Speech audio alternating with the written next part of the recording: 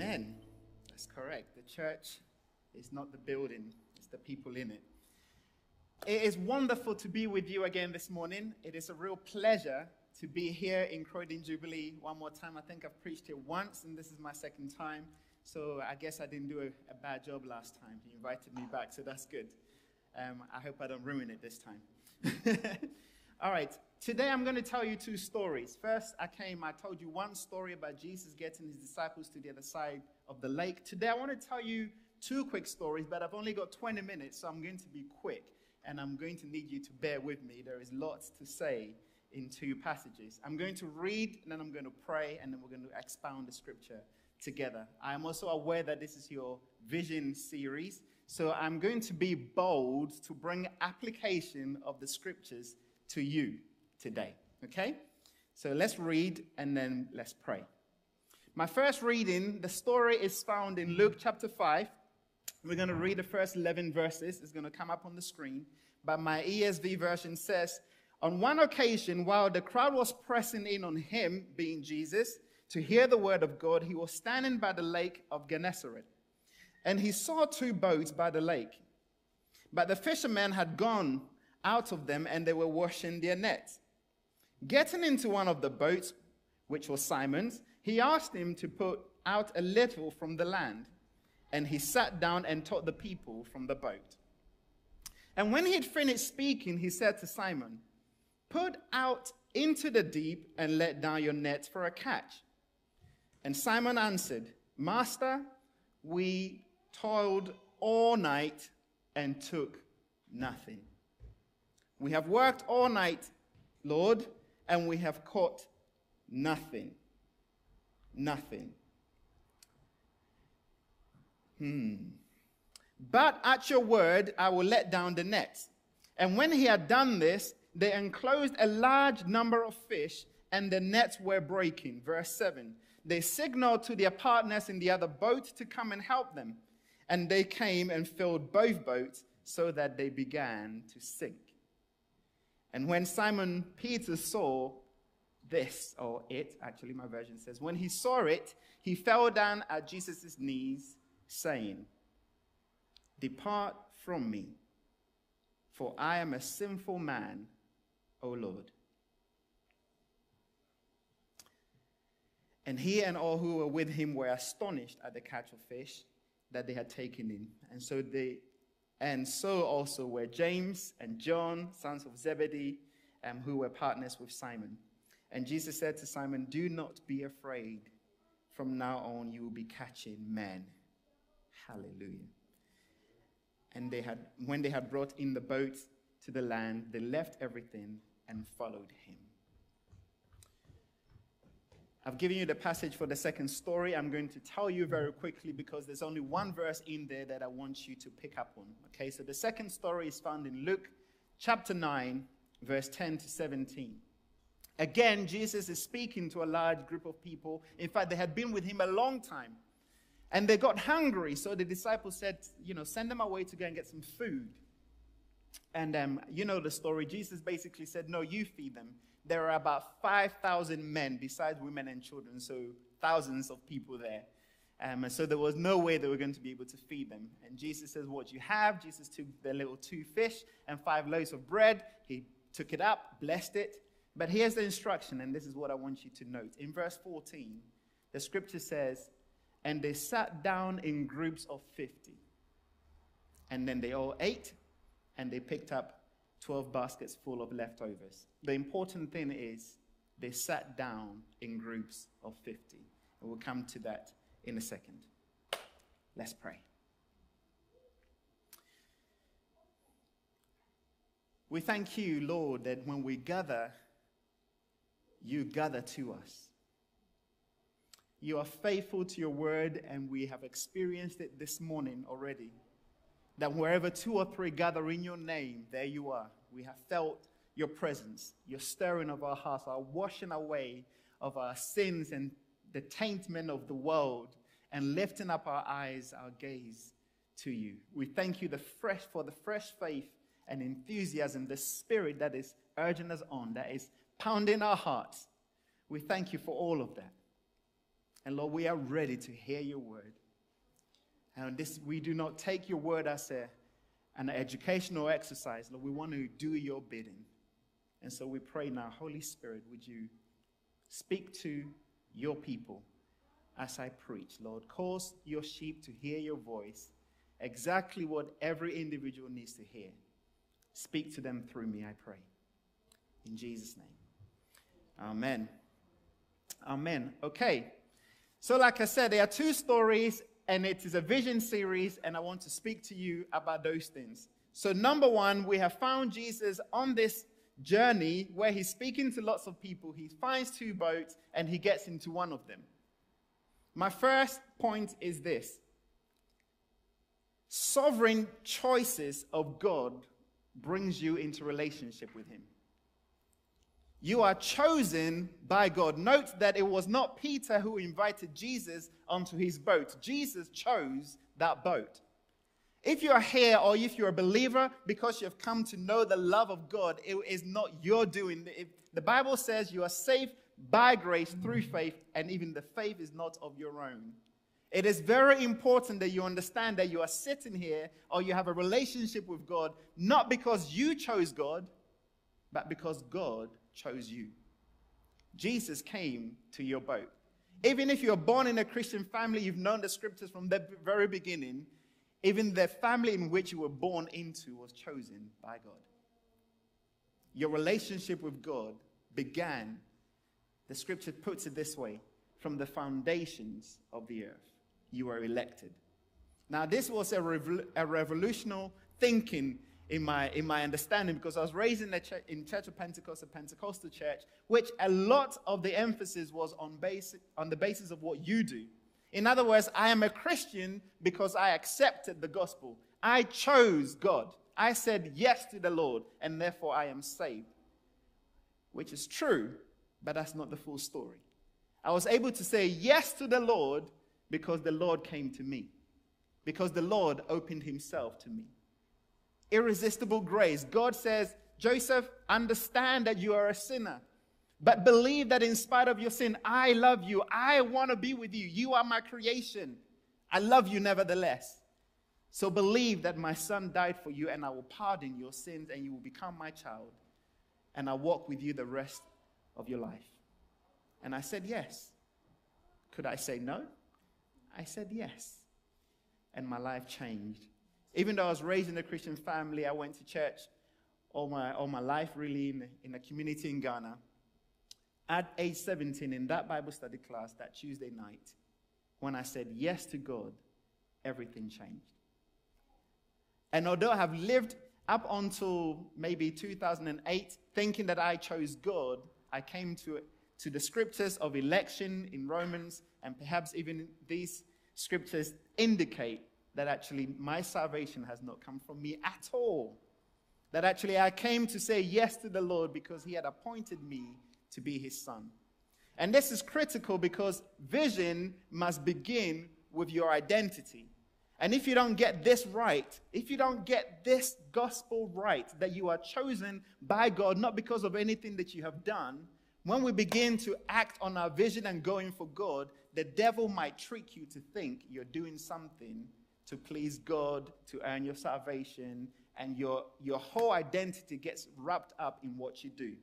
I want you to see that before Peter did anything, Jesus got onto his boat. Jesus chose him. We are chosen by God, and nothing can change that. God, as we've been singing today, is faithful. He does not promise you something and change his mind. He's dependable. We're able to cross the chasm because of his love that is relentless. He is able to keep us. Grace choices is very important. Before you go out on any mission, understand that you are chosen by grace. Number two, because of the sovereignty of God, many people have come into this place of then I don't need to do anything because God is going to do whatever he's going to do anyway. And that is wrong, and this is where the Pentecostals have got it right, because they go out and work. Okay? So here is the truth, or the balance of the truth. Jesus then said to Peter, take your net and put it back in the water. Peter knows there is no fish. He is the fisherman, not a rabbi. He is the expert on the sea. And he says to the rabbi, there's no fish. We have worked all night. We have worked all night, Jesus. There is no fish. But because you say so, I will lay down the net. Because you say so, I will lay down the net. Now this is faith acting in obedience. Okay? Faith acting in obedience. In other words, everything I said before about I said yes to God, I walked with God, I do what God is telling me to do, and all of that is now yes and appropriate, having understood that I'm chosen by God. But it is crucial because the sovereignty of God does not excuse us to be disobedient. Actually, God works in partnership with us to bring about the great catch, as we know the story goes on to explain. So, number 2, obedience to God brings much fruit. God works in partnership with us to bring about much fruit. Yes, he can do it all by himself. He is sovereign, but God has chosen to work with sons and daughters of himself to bring about the revelation that he wants the world to see. So, number 1, election. Number 2, obedience. Obedience is critical. But obedience to God is not like obeying your mom and dad. As difficult as that might be sometimes, obedience to God is even harder and yet simpler. Because obedience to God always requires faith. It requires you to do what would normally not be okay.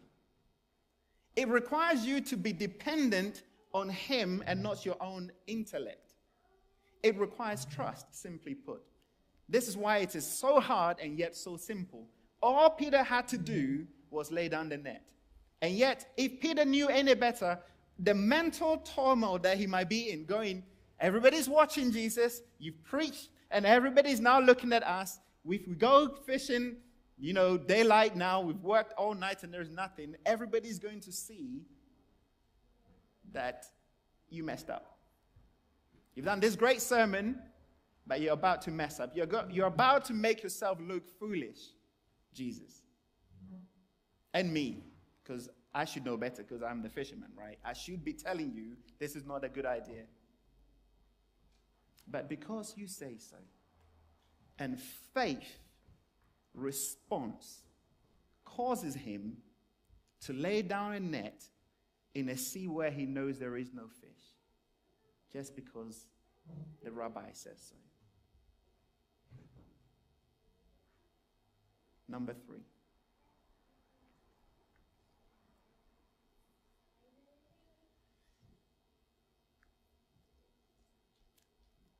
Number 3 is simple. Number 3 is this. You can do more together than you can by yourself. You can do more together than you can by yourself. So you see in the passage, he lays down the net in obedience. And of course, faith produces fruit. And there's a great catch. And so what does he do? He signals for his partners, the other boat, to come and join them so that none of the fish is lost. Okay? He signals for partner boats to come so that together they can take in every single fish that the Lord has given them so that nobody or no one gets lost. That's the exposition on the scriptures. I'm going to very quickly go to the second story and then I'm going to come to application. The second story is very simple again. We at Beulah Family Church, and I know of your church as well, have believed God for many salvations. I know when Paul Barrett first came, he had this vision of planting churches. I know you guys have a heart for growth. You've attempted to plant back into Addington. I know you're working into our communities. I know the Harrisons have done projects to help the poor and the needy, of which we were beneficiaries of before. And I know you've done Alpha courses, you've done clothes swaps, and you've done Kids Club, and all of those things that you do for your community, your coffee shop, and all of those things. And all of that is because you're believing God to save people and add to you. Beulah Family Church, we have believed for a long time that God had given us this promise of a church of 1,000. And for a long time, up until about 3 years ago, we had believed that God was going to give us 1,000 people on the crescent, right where we are situated, because we'd prayed for 10% of the 10,000 people living 1 mile radius from the church. But about 2 years ago, God began to speak to us and direct us in a different direction. I got the idea, but then I didn't share it. I had it in my heart. And in a prayer meeting 2 years ago in January, we do a week prayer. The first week of January, we pray together. And in this prayer meeting, one of our ladies said, as we were praying, Joseph, I saw screens being put in different locations across Croydon, and what was happening in the church was projected onto there. Now, this lady has no idea of what she was saying in terms of multi-site or changing the expression of church. All she said was, that's what I saw. I don't know what it means. But I already had an inkling of what the Lord might be saying to us. And then in January, we went to Isle of Wight. Churches, so all the regions beyond UK churches, leaders, we meet together to pray, to envision ourselves and encourage ourselves. And I went forward for us to pray for Forestdale, because we have a big heart for Forestdale. And in the prayer meeting, people prayed that God, do amazing things and help us and stir us up, and God bring about the promises of a church of 1,000 for Beulah and all of those things. And it was really stirring. And then at the end of the prayer meeting, Rodney Haggard, who is our prophet in terms of regions beyond UK anyway, pulled me aside and he said, I saw 2 pictures for you and for Beulah. Number one, I saw a cluster of grapes, and each grape represents a church. And so do not think of yourself that God is giving you one church, but actually God is giving you many churches or congregations. And before I could say anything, because again, I already knew that God was leading me in a different direction, but I just needed confirmation. You want to hear from God, right? And so before I could say, whoa, what's going on here? He said, the second picture is like it. I saw a star, like a church, in the middle, and around it were lots of different stars, a ring of stars around it, and each star represented a church. Now, obviously, we are not led just because the prophetic said so, but notice what I said. The prophetic word brought confirmation of what I already felt God was saying to me. And so we believe God that actually we're not going to go for 1,000 people on the crescent of Thornton Heath. We're going to break camp and advance. And we're going to sit in groups across Croydon. And of course, the scripture says, the way you feed thousands of people is to sit them in groups so that nobody misses out. Nobody get lost in the sea of people. People are taken care of and everybody is well fed. That is why I told you that story. Now let me close. Why am I here today? Why is John Cleveley, who was the leader of our church for 30 years and just now handed over to me a year ago, coming here next week? And Trevor Payne is also going to come here in terms of what is happening. You're thinking, okay, what's going on here? And I think Neil already alluded to it last week when he preached. What is going on here is the story in this passage about you can do more together than you can do on your own is what we're beginning to try and explore, to work together towards. A marrying of Beulah Family Church and Croydon Jubilee to impact Croydon. We have worked hard in Thornton Heath, and I know that you guys have worked hard in the south of the Bar. But imagine what we could do together if we were of one heart, one mission, one vision, pushing for the agenda of God, the kingdom agenda of God. Not just Beulah by ourselves, not just Croydon Jubilee by yourselves, but together. And the Bible says one can chase 1,000, but two can chase 10,000. Not 2,000, not 3,000, but 10,000. In other words, the great collaboration brings about much fruit. And we are able, the two boats are able to carry more than they would if it was just one boat.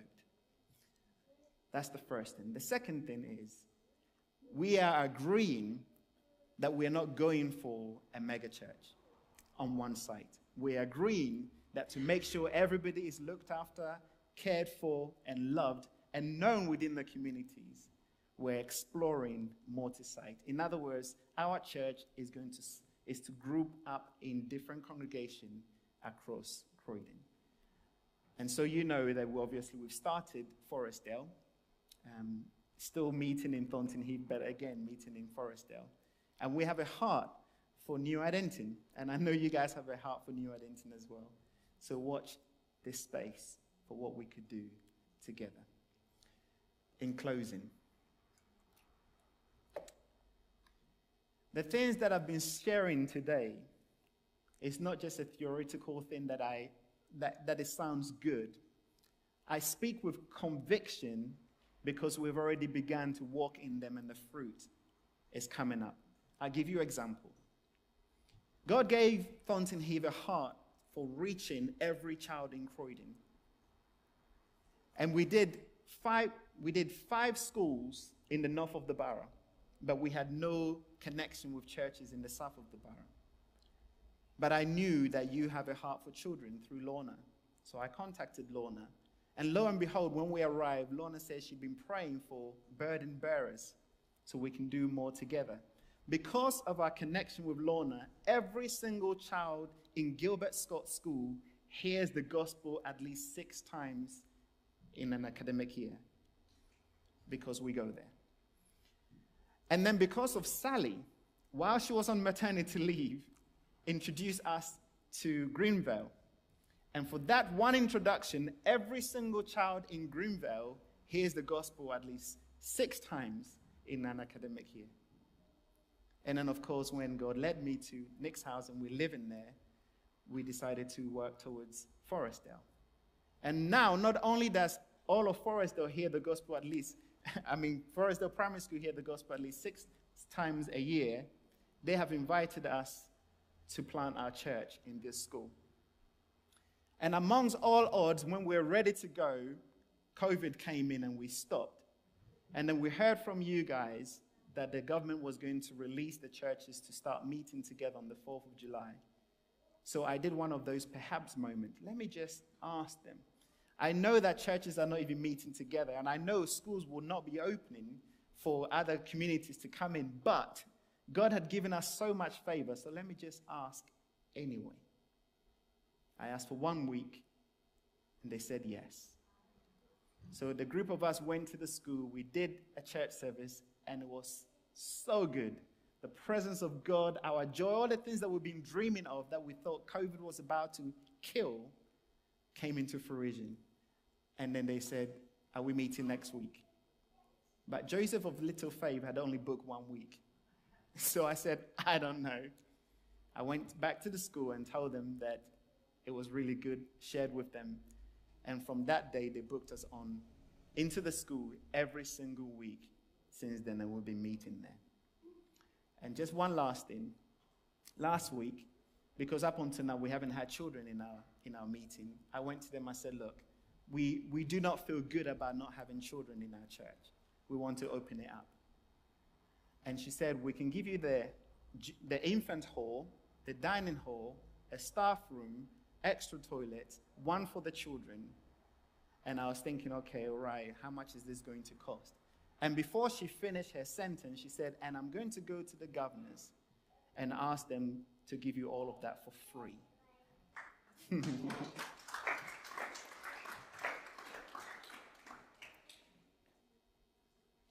God's choices. God chose these things to happen. Simple obedience to say, yes, Lord, brings about fruit. And we want to do that together. Thank you for having me today.